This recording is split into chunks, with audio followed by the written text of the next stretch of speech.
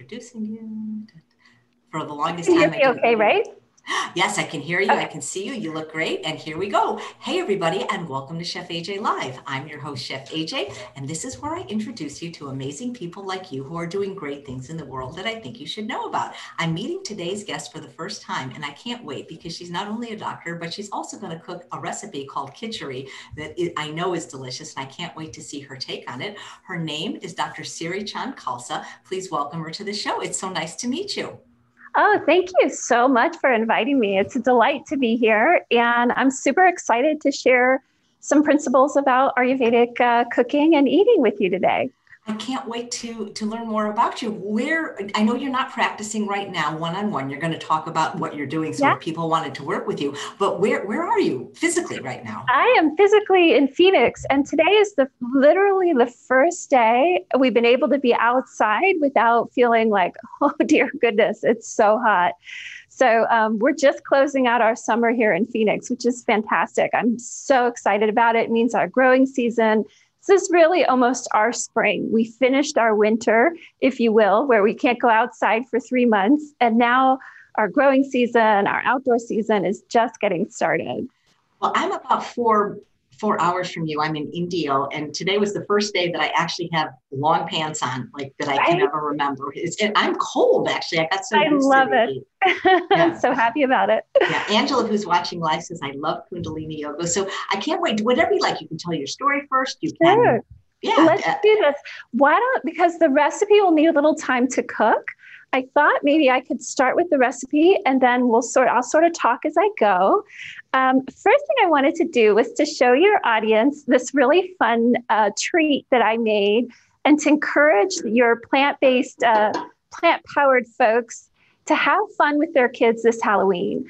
I know we're all going through a pretty big adjustment with COVID, and everybody is sort of their new normal.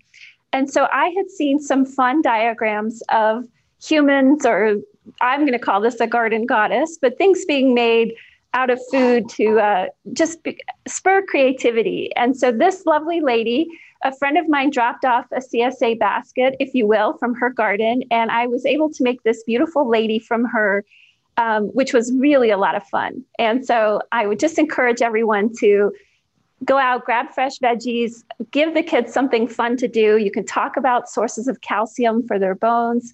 We classically think about this season as being skeletons and ghosts and ghouls.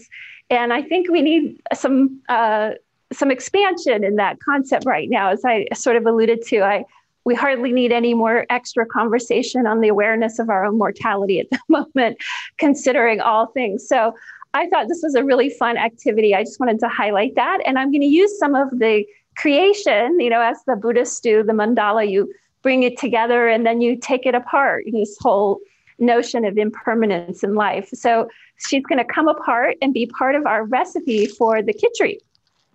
So let's get started with that. And I'm going to sort of do a little bit of an overhead view. And I know you're going to be provided with a recipe, which I'm really happy about. It always makes it a little easier to recreate things. And I'm notorious for not measuring. And so recently I've gotten much more focused on blogging and putting recipes that people can replicate. But Kitchari is something that is an Ayurvedic staple. And Ayurveda is a healing system that originates in India. And originally it was based on observation of the human condition over, some would assess, thousands of years. So it's one of the more ancient healing systems on the planet. And through these years, it sort of evolved to understand patterns and ways in which we exist. And so what's exciting about Ayurveda is that it's got a timeless quality. And as a physician, it was always a little frustrating for me that this week or that week or 2 months or 8 months later, we're rearranging everything we think and believe. And not that there's not value in innovation, but I really loved leaning into some of the principles of Ayurveda for health and vitality. And classically, Ayurveda is a plant-based, plant-focused diet, rich in legumes, vegetables, Now, I know we want to sort of rework our diets to have low or no oil. And Kitchari is something that's classically prepared with oil. It's called a tarka, which is when you saute the herbs or your spices in a little bit of oil.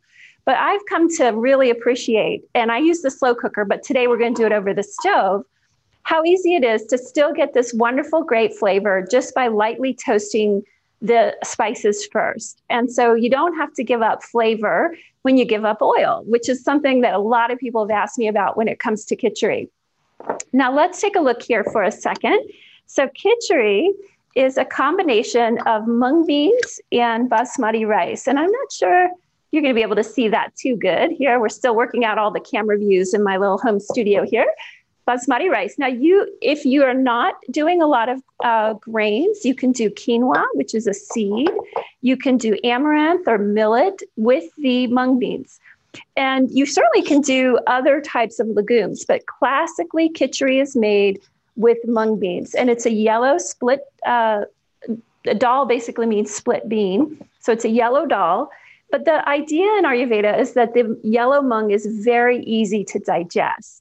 And so that's one of the things we really like about it. So the way this recipe works is we're going to go ahead and we're going to toast the spices, and then we're going to add that with some water and start cooking. And then I'll cut up the veggies and add the rice with the veggies in a little bit.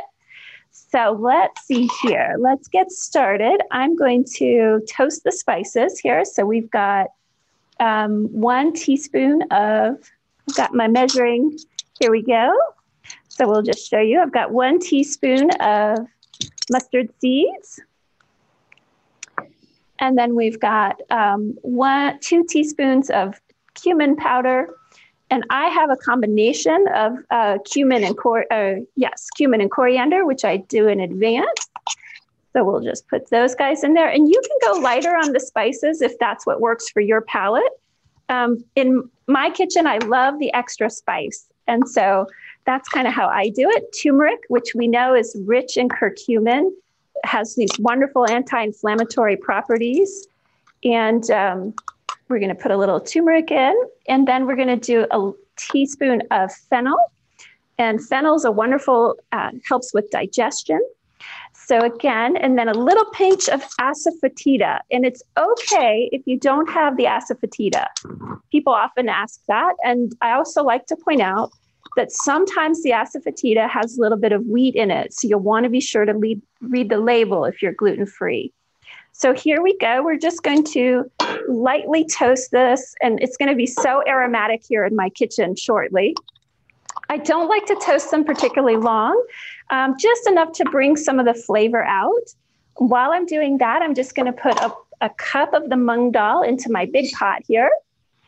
And Dr. Khalsa, may I ask you a little bit about I never can say the name of that spice. Yes, asafoetida. Right. So I understand that there are people that avoid onion and garlic for different reasons. And I just finished hosting a GI Health Summit, and some of the people that are on the low FODMAP diet, they initially can't have onion and garlic. So would they be able to have that spice? Because don't we use that spice to sort of simulate the flavor of onion and garlic? You know, I would have to double check. My understanding of asafoetida is that it's a resin from a root that is made into a powder. So we'd have to double check with the experts. I do certainly know what a FODMAP diet is. And, you know, I'm not sure if it has those fermentable sugars in it like onion and garlic do. And I wouldn't want to trigger anybody's, symptoms if they're really feeling benefit with this FODMAP diet. So it's okay to leave the asafoetida out for sure. Is hing the same thing? Yes. Hing is asafoetida. So they are the same thing. And so I'm going to just do here is just rinse the mung beans. And some people soak them for a little bit. I tend to be a busy person, and so I don't spend too much time. If I'm soaking legumes, I'll do it overnight for like my chickpeas or black beans or things like that. These cook very quickly. They're a small pulse, if you will. All right, so there's the mung beans, and I'm going to put some water in here. We're going to just finish toasting these spices, and then we'll cut the veggies. And so oftentimes I can usually put this meal together, especially if I'm not talking, in about 10 or 15 minutes, and it's really a staple in our home. We will definitely eat this, at least once a week, sometimes more. And this is something that's often done for people that are doing seasonal shifts in their diet. It's very light, very easy to digest. And so in Ayurveda, it's often recommended at the change of season to give the body a little rest from a digestive standpoint. So I've got 4 cups of water in there. And let's see here. I think I forgot to put the water amount on the recipe. Sorry about that. So I can resend you the recipe. I can redo it. But usually I do between 4 and 6 cups of water. Just depends. If it just depends. Sometimes the vegetables have a lot of extra water in them. Sometimes I like it to be a little bit more soupy. Sometimes I like it to be a little bit more like a porridge. So it really just sort of depends. So here we've got these wonderful spices. Oh gosh, I wish you could smell this with me. Oh, it smells so good. Let's see here if you can get a good look at it. These would be the wonderful spices that we've toasted up. And so I'm going to just let that go for one more minute or so. And I know probably some of your fans and eaters are not doing salt. And boy, Kitchari is hard without salt, but you can do it. I think if you've gone the distance and you've taken salt out of your diet, then you're not going to notice whether this does not have salt or has salt. But if you're just getting started on a salt-free diet, boy, if you have Kitchari without salt, it's definitely missing something. I myself am not salt-free, but certainly, gosh, kudos to people that make those bold decisions to be whole food, plant-based, oil-free, salt-free. My gosh. Well, you're obviously doing something spectacular, because we have comments like the one from Angela that you're stunning, and Diane that you have beautiful skin. And we even discussed before, you're not wearing any makeup, that's for sure. No, yeah, and I'm almost 50. And so never had any work done. And so I just believe that the plants are, I always say plant vitality for human vitality. It's really about nurturing our body.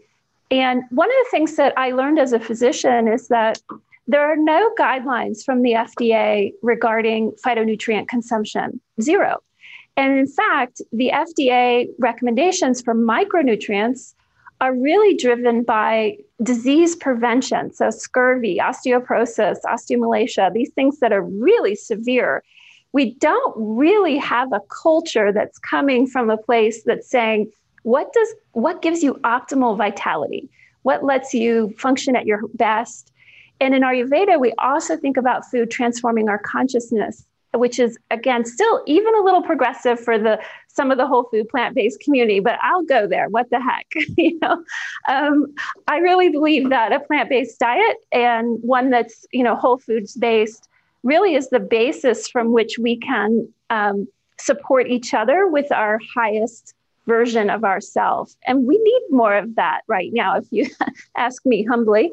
So I'm going to just scoot this pot over here so you can get a look at what's happening here on the stove. And we're just going to bring the temperature up on this. Now you'll notice I'm using a huge pot. Classically, I do this in the Instapot, which makes it so easy. One of the things I just love about this recipe is the ease when you do it in the Instapot. Typically, I will throw all the ingredients in, add the rice and the veggies towards the end, and I'll cook it on the high function, or whatever brand you have, but the high function of the slow cooker.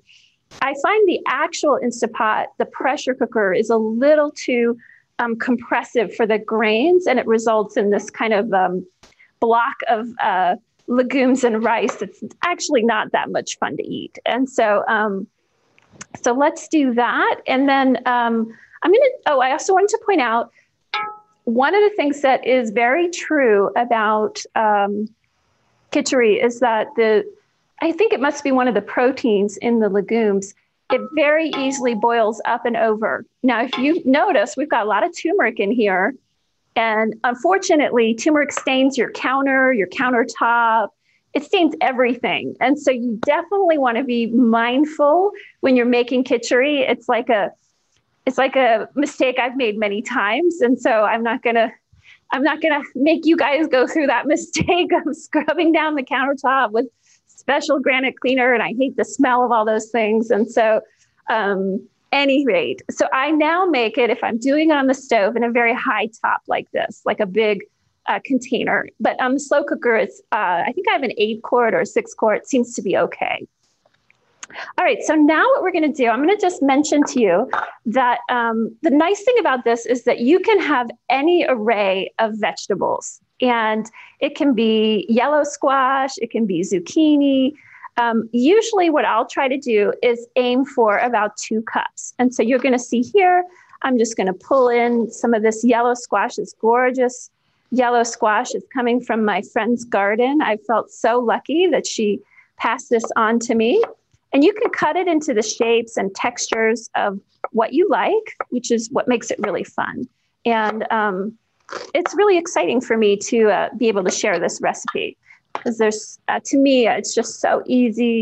I oftentimes, if I'm doing some meal prep, I will use this time to create other vegetables. Like, for example, with this, I might do some sheet pan cooking at the same time. Now, this poor lady, she's going to start saying goodbye to us. I'm going to, oh, goodness, goodbye, honey. So we're going to pull out this wonderful zucchini straight from the garden. This was picked yesterday, which is really fantastic. I know that's a luxury a lot of people don't have, but I'm such a huge proponent of what I like to call garden to table or edible lawns, where you get to go out and pick what you're going to eat. It's also a fantastic way to work with kids. So if you're on the West Coast or you have a year-round growing season, that might be something you want to think about doing this winter. I think we're all going to be a little stir crazy thinking about things that we would normally be doing for the holidays or with friends. So here we go. So we've got zucchini and squash. And I always like to say it's kind of 2 cups minimum. But I'm going to add a little extra here because I have this wonderful kale. So the vegetables can vary. If you're on a FODMAP diet, you can do the vegetables that are suited within the eating parameters, or if you're on an elimination diet. Generally, above ground vegetables do okay for most people. But again, you know your body best. Always like to make sure that that's abundantly clear. So I like to just sort of do a little julienne style with the kale. Again, everybody always says, well, this or that cooking technique. And I always say, you know, that you're in the kitchen is what's amazing. No judgment. If it's not chopped or sliced perfectly, or like you see on TV, that's just fine. Getting in there, getting excited, getting kids shopping with you, feeling like one of the things I've heard a lot through this time is the main cook in the house feeling like a short order cook, meaning people's schedules, everyone's home. And so this is another nice recipe that suits that because you can have anyone's schedule, throw this in, and whenever someone's ready to eat, they can pop over to the Instapot and just grab a little bit and go for it. And so that's what's really fun about these recipes. So you can see here, I'm just filling up my generous 2 cups, and I've got squash and kale. And another thing I want to point out here, these guys, what I do with these is I save them and I keep them in the fridge or the back of the, in the freezer or the back of the fridge. And once a week, I throw them all in the Instapot slow cooker overnight with some spices, some shiitake, and a little bit of seaweed. And it makes the most wonderful broth. So really easy, fun way to make your own vegan pho, which I did a recent live show about that. And because pho is probably, a lot of people enjoy those noodle dishes. And so making the broth for that is always a bit of an adventure because you're trying to have it flavored with things other than salt or MSG, which is how you might typically find it when you go out to eat. So we're just about done here. I'm going to scoot these things out of the way. So gosh, we're about 20 minutes in. I've sort of been talking and multitasking.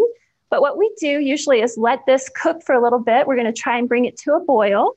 And I'm going to simmer it for about 30 minutes. And in that time, I can tell you a little bit about myself and answer any questions that have come up. And I'm just going to scoot these things kind of out of the way for the moment. But it's really just this straightforward. You start the water, you boil it for the dal, the beans to start cooking, and sometimes I'll put the rice in at the same time just to be perfectly transparent.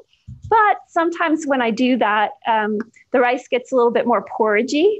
So it's all about texture in terms of how you cook this. But I do tend to put the rice in a little bit later, once the legumes have had, or the mung dal has had a little bit of time to cook. Now, mung dal can be a little hard to find, unfortunately, which is a little bit of a travesty because it's a really easy to digest legume. And but there are a couple places you can find it. One is, of course, your local Indian markets. They often have even organic mung now. For a long time, it was just mung from India. It was you just wondered what the production techniques were. But now there's organic mung in the Indian markets because it's gained some traction here as a food that people like. Amazon has it, and Banyan Botanicals has it. So sometimes people wonder where to source really good organic spices. And so, again, I often recommend Banyan Botanicals as no affiliate or anything like that. But that's my go-to for getting good turmeric, fennel, coriander, cumin in bulk. Because if you start cooking more Ayurvedic recipes, every meal is just loaded with spices. And you find that little 2-ounce jar that you paid $4 for at Safeway is gone just like that. And if you're going oil-free, salt-free, it's sugar-free, the whole thing, you want to enjoy the flavor that can come from adding spices. And of course, there's lots of phytonutrient benefit, volatile plant oils. And even, I always like to say, thyme has more iron by weight than red meat, something a lot of people don't know. And so these spices all have minerals, and in addition to the phytonutrients, which is pretty exciting if you ask me. So, there are a few questions, but I'd really love to hear your story about, going to a traditional medical school and being a medical doctor to becoming, a plant-based advocate and enthusiast. And your website is beautiful, by the way, the recipes, the blog. It really, really is lovely. Oh, great. Well, one of the things that's been really interesting for me, and I think anyone who's gone, I've had an interesting life. I will start there. I grew up in a suburb of Washington, D.C., and I had a very standard suburban American upbringing. I played soccer. I ate McDonald's. I had Lipton's chicken noodle cup of soup, hamburger helper. I mean, you name it. But there was an interesting thing that was underneath that. And my mom was from Iowa. She grew up in Dubuque, Iowa. And in high school, they took the high school kids to and I don't want to trouble anyone, so little trigger warning here, but they took all the kids to the local meat factory, and where they did the production. And my mom pretty much from that point forward had a very difficult time eating meat. And I think Paul McCartney has a similar quote, really just making the point of what's happening behind these closed doors.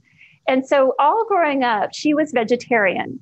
And my dad, I always like to joke, was sort of a barbecue eating, go America kind of, loved his mac and cheese and his cheeses and all of that. And so I sort of had this polarity, even from when I was a young child, of like, well, what is the best way to eat? And parents made different foods and ate different ways. So I'm really sympathetic to families where there's more than one point of view about food and about eating.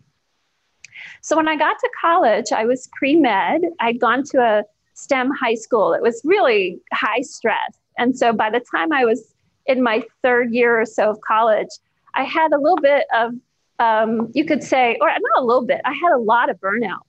And for me, burnout shows up in my digestive tract, believe it or not. We all have our weak spot. It might be migraines, it might be neck pain, it could be anything. But for me, my digestion just stops working. And of course, you're still extracting nutrients, but it just becomes a real, uncomfortable journey. And so I had gone to the student health clinic and I said, well, what's going on? I'm really confused. And they wanted to write me a very potent prescription. And I was like, I was always a little bit of a maverick. And I said, no, I don't think so. That's not the answer. And I wandered my way into a metaphysical bookstore where I picked up my first Ayurvedic cookbook, probably within a week or two. And that's when I began to really start to think about the synergy of food as medicine. And in fact, believe it or not, I quit pre-med in such a fun way to be a chef for a hot minute, and moved to San Francisco, had big plans. And you never know. We all have our journey, and it's a constant source of unfoldment as to where we need to serve and where we need to be. But ultimately found my way back to medicine and got a master's degree, thought maybe I might want to do research. Ultimately, after much searching, found myself back in medicine. However, the whole way through the journey, I always wanted to have food as medicine be a pinnacle part of my practice and what I did. And it was really a very painful process for me to realize that that was never really going to be enthusiastically embraced in any practice I was part of. And that was, for 20 years, I stuck it out, no joke. I kept thinking this practice will be the one that will let me run cooking demos and get people in the kitchen. And the system as it stands now really benefits from disease-based billing. So nobody ever wanted to invest in the health of people. And I'm livid on the inside. I'm looking like a unicorn on the outside, but on the inside, telling this story, I'm livid. I'm furious. And so I finally walked away from that. And when I did that, it was a pretty big deal. I left behind a very well-established career. I'm board certified in internal medicine, hospice medicine, and integrative medicine. So through the course of those 20 years, I did quite a bit of additional study in integrative healing. So I have a fellowship that I've completed with Dr. Andy Weil, where I'm also an instructor and part of their culinary medicine curriculum. I've completed a 6-month Reiki master training. I actually took 3 years off to study Ayurveda at the Ayurvedic Institute with Dr. Vasant Lad in the US and in India. So I've had a very non-traditional career, but in 2018, I said, this is it. I no longer want to live in this model. I no longer want to be paid by the parameters of this model. And when I left that in 2018, unfortunately, maybe 2 or 3 months after I left, my father passed away quite tragically in the ICU. He developed an infection in one of his heart valves. And so, sometimes we have a season in life where we dip, where life gets heavy and hard. And that's what happened for me. So I did a lot of introspective work. I just left my job. I had a lot of ideas and things I wanted to do, but then he became very ill.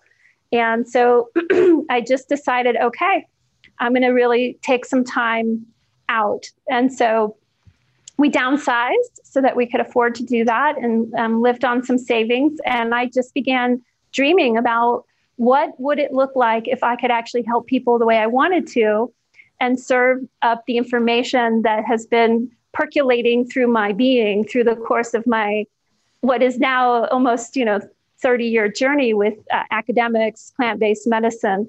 And I also began to realize that I wasn't really that interested in arguing with people about some of the subtleties. I really was more interested in the how to streamline your kitchen, how to meal plan, how to actually cook. Believe it or not, a lot of people are feeling uncomfortable with just basic cooking skills. Additionally, I wanted to bring elements of mindfulness and cultivating digestive capacity that I learned from Ayurveda, which we can do with certain combinations of foods, digestive teas, which I'm happy to share one here in a moment if anybody's interested. But that's kind of where we're stirring the pot here, so to speak. And so, so I decided that, let's see here, I was about 5 minutes from signing a lease when COVID arrived. And the lease was going to be a cooking kitchen that was going to be group-based visits with mindfulness. There was going to be obesity medicine specialist, and I was going to be cheerleading or heading, if you will, the creative direction behind how the classes and courses would be constructed. And we'd have physical therapy and movement. And boy, COVID, I don't know about you guys, but COVID has really caused a hard pivot.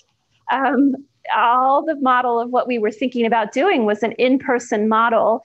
And for all practical purposes, we could be another year before we really all feel comfortable being in closed spaces again. So I decided, okay, I've always been flexible. I've always been able to pivot. So what am I going to do now? So I said, let me take this show on the road. And so for the last 6 or 8 months, and unfortunately, I was very, very sick in February, possibly with COVID. I will never know for sure because the testing wasn't available at the time and the antibodies in me are negative. But boy, I had double pneumonia. I was on all the potent Western medications. It took me 9 weeks before I could walk more than 10 feet without feeling short of breath.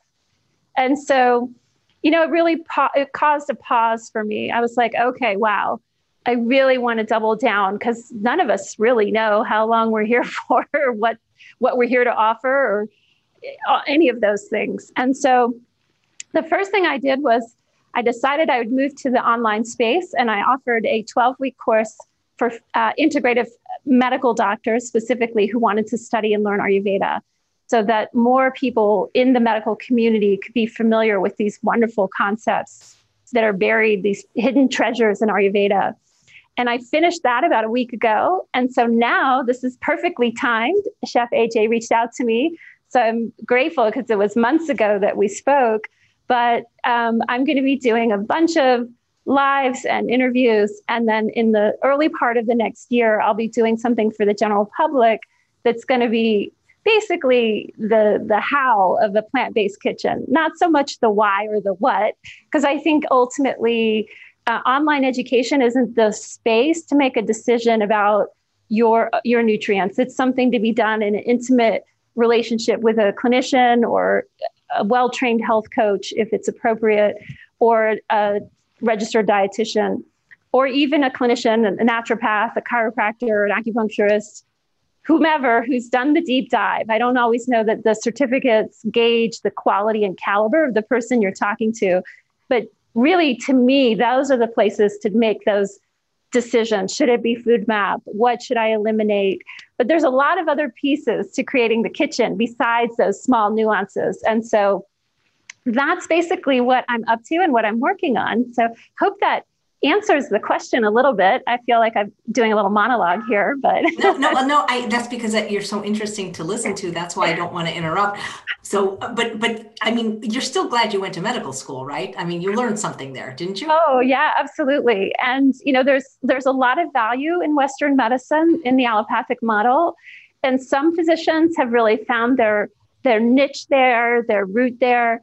But to trace back, you'll remember, I quit pre-med to be a chef. And so for me, this idea of really being in the kitchen, and there is culinary medicine, but it hasn't really embraced the Ayurvedic pieces yet, because that's a pretty complex overlap. And so I'm just sort of sitting on the periphery of everything, if you will. But that's how it goes sometimes in life. If you've done these other studies, and I'd like to think that people say at least that I'm no slouch. That the Ayurveda isn't something I'm just whimsically saying works. It's something I've really done my due diligence with and study and brought my considerable training, master's degrees, board certifications, medical school. My residency was at Mayo Clinic in internal medicine. So I've had a tremendous benefit, but I also know the nuances of the system that aren't serving people anymore. And so this is really exciting for me to transition. And I always say, sometimes first responders, military retire at 20 years. That's what I did. I hung in there. I helped a lot of people. My patients miss me dearly, but it was time for a new chapter, and one where I could fully integrate all my interests. That's fantastic. I really love that you're a Reiki master, because Reiki is something that I think a lot of people don't know about, but it's so powerful. And I'm the biggest fan of Reiki. Oh, you really? Oh, that's fantastic. Yeah, I'm definitely, there's no box that easily fits around me, because energy medicine is something that's very difficult for the allopathic community to conceptualize. But the way that I see it is that there are subtle mechanisms that regulate our nervous system. And when someone can bring a healing presence, and perhaps more, I obviously believe more, but let's just say fundamentally, a healing presence, we know that that autonomic nervous system can go from fight, flight, freeze, the trauma response, to rest and digest, relax. And, this is something that's so critical, that's often overlooked in nutrition and eating. And that is, when our bodies are in this mode of action, we're not as ready to receive the nutrients that we need to nourish our body, to nourish ourselves. And it's subtle, of course. You're obviously, if you're in that fight flight mode, you're still digesting food, but it's probably not optimized. And so, again, my theories have always been around not so much the anti this or that diet, really about what promotes vitality. And a lot of the languaging in modern nutritional science doesn't always speak to that. It speaks to disease prevention. And so obviously there are many people that speak to that. But in my community, in the world I'm from, in the allopathic world, we certainly don't use language like that around nutrition. I can assure you. And unfortunately, there's often sort of very rudimentary arguments about weight loss and this or that. I just think there's a much bigger picture, a much more interesting story that we want to be looking at as Western allopathic clinicians. And it's changing. It's absolutely changing. So for the last 15 years or so, I've been a guest instructor at the Integrative Medicine Fellowship in Tucson. And I've always been taking food samples and doing, if you will, sort of an introduction to culinary medicine lecture.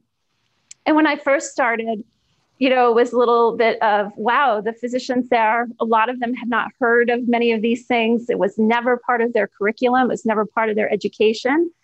And that was just as the iPhone was arriving. So now you got to remember, this is 2008, 2007, that these little devices started showing up, which meant an absolute revolution in the way information is delivered to us. And now most physicians are on social media. You'd have to be making a very concrete decision to not be interacting with social media, to not have some education from a nutritional standpoint. The unfortunate part about it is that not everyone knows what they're talking about. And there's a lot of misinformation, a lot of confusing information. And so that's a disadvantage. I do want to take a quick second here to just show you. Let's see. Whoops. Sorry, wrong direction. Oh, we've got overheated over the stove. So the camera needs a little break. But let's just take it out of the way here. I will do that. So basically this kitchari is just about, the dal is just about cooked. So I'm going to add the veggies, and we'll probably have that camera again before we finish. I'm going to add a little bit more water. I'm going to turn the heat down and add the rice. And I'm going to put a lid on it. That helps keep some of the steam in. And here we go. So we're just going to stir this guy up.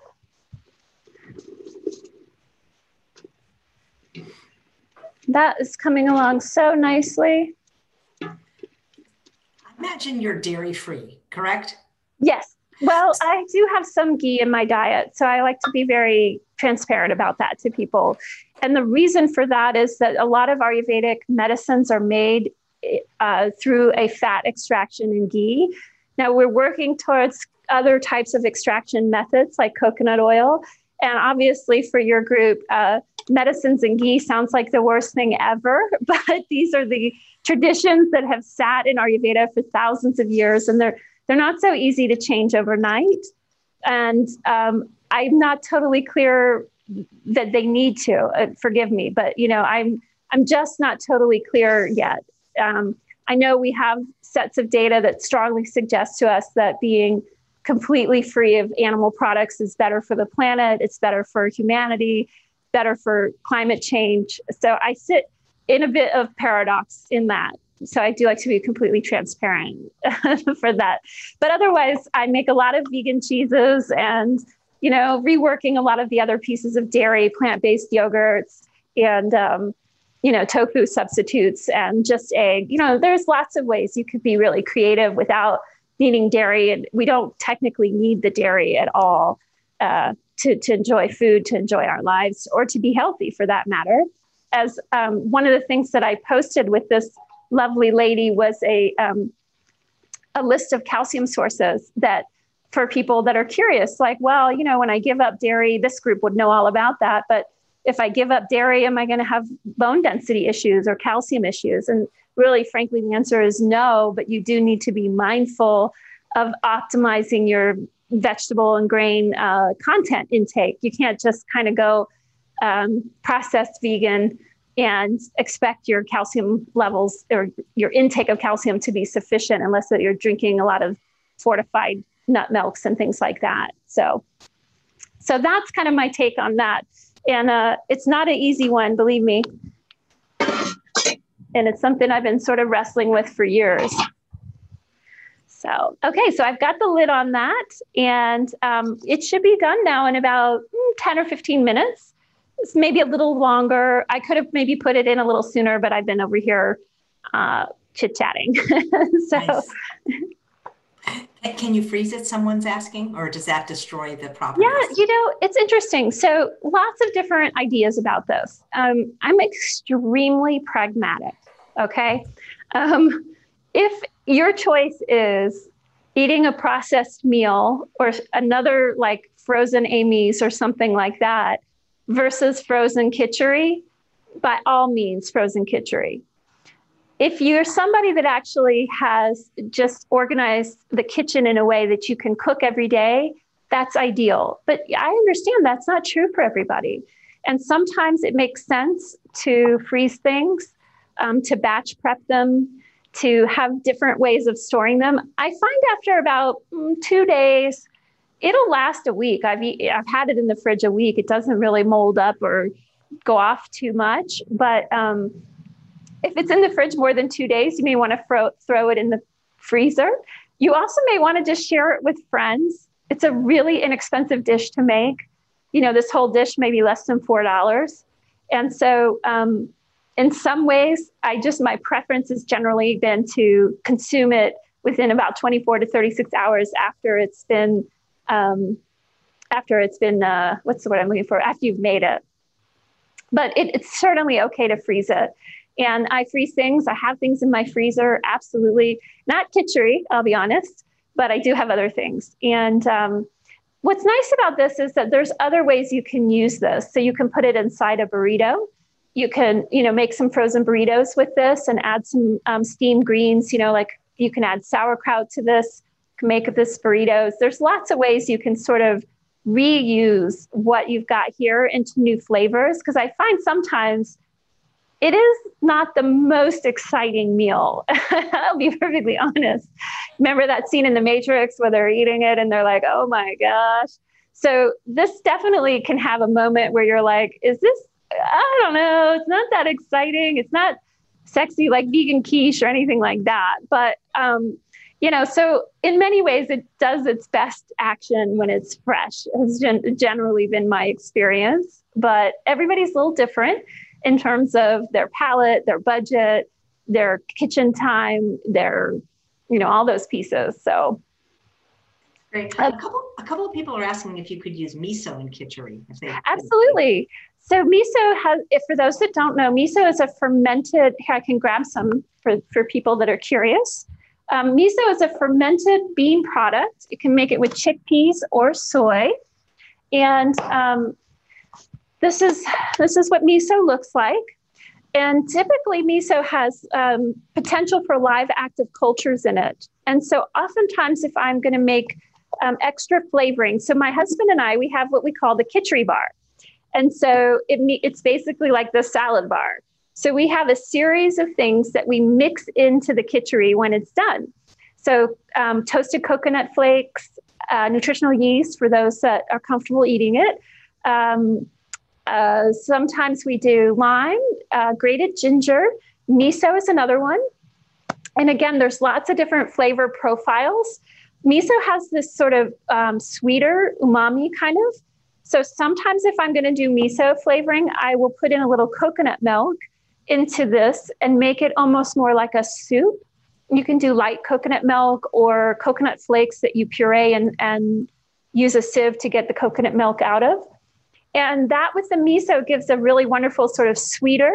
And in that case, I may add like curry leaves or galangal, which is a Thai ginger, or lemongrass to kind of give it a slightly different flavor profile, but it's still really the same dish, if you will.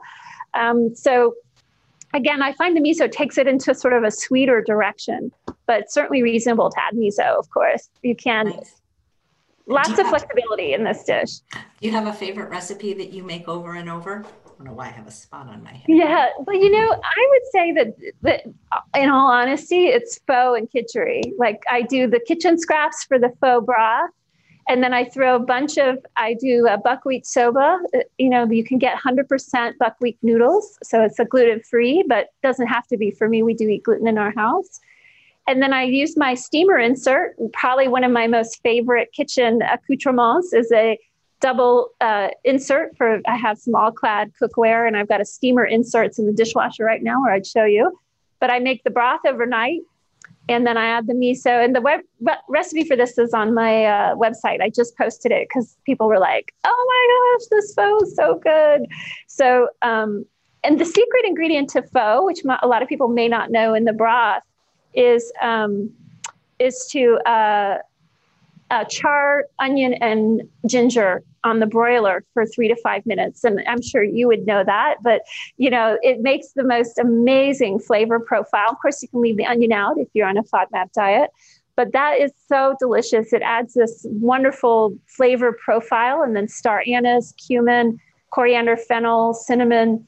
And then I add the shiitake and the seaweed, let that go overnight, add the steamed veggies. And then the secret thing to pho, which someone taught me in the last year or two, is rinsing the noodles. So again, I used to do pho and it'd be this congealed noodle blob. And I'd be like, what is the secret here? But you rinse the noodles, and there's a whole art and science to noodle rinsing, which I knew nothing of. Was like this massive light bulb went out for me. I was like, oh, you rinse the noodles. That's awesome. So anyway, so that was really exciting. Sounds great. What did your colleagues think of your departure from traditional medicine? Interestingly enough, I always like to say the writing was on the wall. So nobody was that surprised. They all are delighted, and they hope to work with me in whatever the new capacity of things as they're evolving is. But, some of them, frankly, want to do the same. There's such a terribly sad statistic in medicine right now that about somewhere between 50 to 70% of primary care providers are significantly burnt out. There's 2 times the suicide rate for the general population, and even more than that in female primary care providers. So many of them are like, hey, can we invent a new model that's more instructional based and scaling the message that we're often having to retell again and again in the office, and to focus so much more on prevention. There's a beautiful sutra in Ayurveda which says, this is the fundamental values in Ayurveda, meaning like the pillars on which it sits on. And it says, the purpose of Ayurveda is to protect the health of the healthy and to restore the health of those who are not well back to health. And unfortunately, we do have preventive medicine in allopathy, but it's still early detection. It's not true prevention. So you go in for your colonoscopy, your PSA, your mammograms, which are all super valuable. Please do not stop doing those. But that's early detection. That's not actually prevention. And we know from Dr. Ornish's data that certain mechanisms can be dialed back once they're present, but that's not what we want. We actually want information available to us, tailored to us, me included. I want this doctor who tells me how I'm going to stay healthy, how I'm going to prevent disease. And so my colleagues are really excited for whatever it is I'm doing next because they feel like I'm someone they.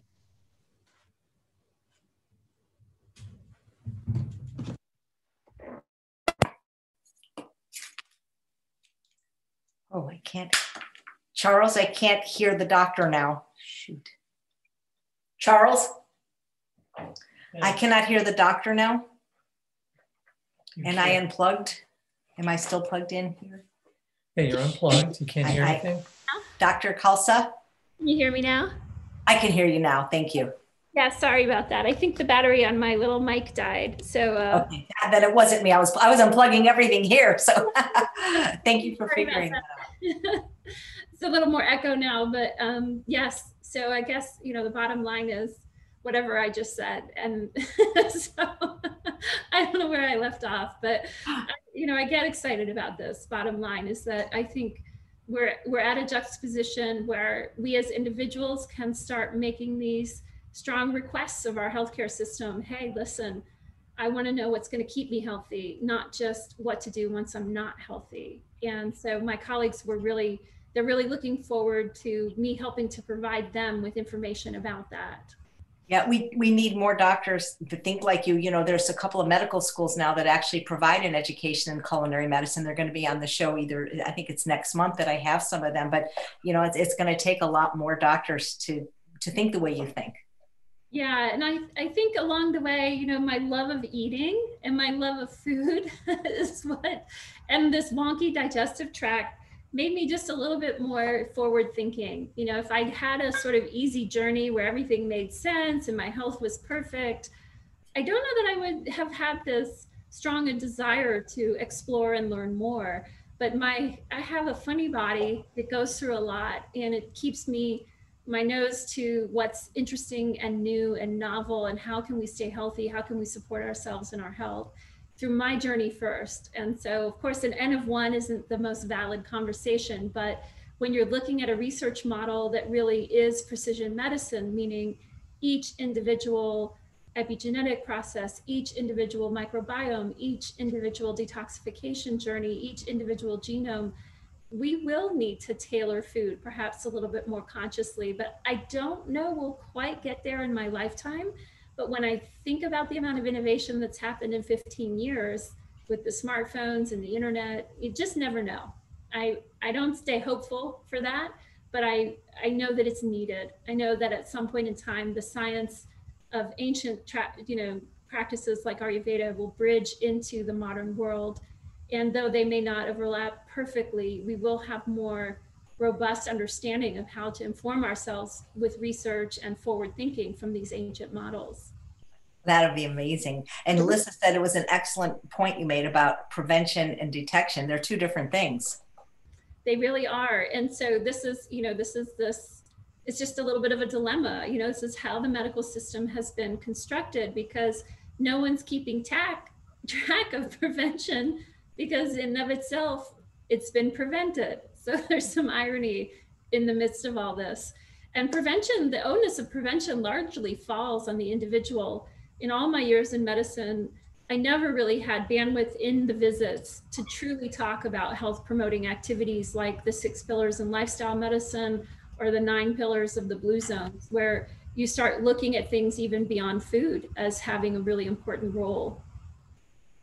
So when can people look forward to your class? You said January of next year? Yeah, January of next year. And if they're interested, there's a little link to the program on my website, and I'll be sure to send them something once it becomes available. And why don't we take a look at what's happening to this Kitchari? I think it's about done. So we got the big reveal. The big reveal, yes, this is looking delicious. So let me get a bowl here. So then, as I mentioned, we might put lime juice on this. We might put coconut flakes. We might put nutritional yeast. I sometimes put a little bit of black salt, which has a sulfur kind of quality. Again, this is really a staple food in our home. I'll sometimes put some sauerkraut on it. If I put any other veggies on it, I do try to make sure they're steamed or lightly cooked, just owing to helping the body to digest them. So I think you can see that. Let me walk this up to the camera a little bit. Let's see if it'll focus on it for you. No. Oh, it looks pretty good to me. Yeah, it looks pretty good. I don't want it to slide out here, but the overhead camera got a little overheated being over the stove. So as I said, I'm still working out all the nuances of the studio, the home cooking studio, but you know, little by little, I'm getting there. So Diane's saying any classes in Tucson, but if I heard you correctly, all your classes will be online going forward. Yeah, so I wanted them to be in person. In fact, my favorite thing is to really be with people and to experience the connection that comes from groups being together, learning together. That comes from, I'm a Kundalini yoga instructor, so that comes from years of teaching yoga and understanding that the dynamics that come from people being in the same space together. But there's no clear sense that I have when I could safely do that. You know, I'd hate to be the person that's organizing events where, and I know everyone has different mindsets about everything that's happening, but in the allopathic community, we feel pretty strongly that wearing masks and keeping separated, for as sad as it is, does provide value for prevention of the spread of it. But I know there's dissenting opinions about that. We can all agree to disagree at the end of the day. But so nothing is going to be in person probably until we're really clear that there's a safe mechanism to do that, which I'm really disappointed about. And I know we all are carrying little bits of disappointment about and grief about things we had been hoping for, whether it's travel or family or work, restaurants, places. You know, there's so many things we're all shifting in our expectations about right now. All right. Well, but thank goodness for the online world right now. Exactly. And I think a lot of us sane and connected. And that was how the show came. Well, you're just lovely. It's great meeting you. I love your passion, and you really do make a lot of sense. Oh, it's so great. I super appreciate the invitation, and super grateful to all your wonderful fans who've tuned in today with their thoughtful questions. Yeah. And we'll put everything in the show notes, how to get in touch with you, how to follow you on all the different platforms, and of course the recipe, which was beautiful. Thank you so much, Dr. Khalsa. I'm delighted to meet you. Yes, thank you so much. You're so welcome, and thank all of you for watching another episode of Chef AJ Live. Please do come back tomorrow at 11 a.m. Pacific time. We have another great recipe from a chef from the South, Bianca Phillips, and she is going to be making a chipotle chickpea chili. And don't forget, Wednesday at 1 p.m. Pacific time is my 200th episode of Weight Loss Wednesday, and we are giving away a ton of prizes, from Instant Pot air fryers to Holland ball mills. You've got to definitely join in, and please be sure to be on my mailing list so that you won't miss the contest. Thanks again, Dr. Khalsa. Be well.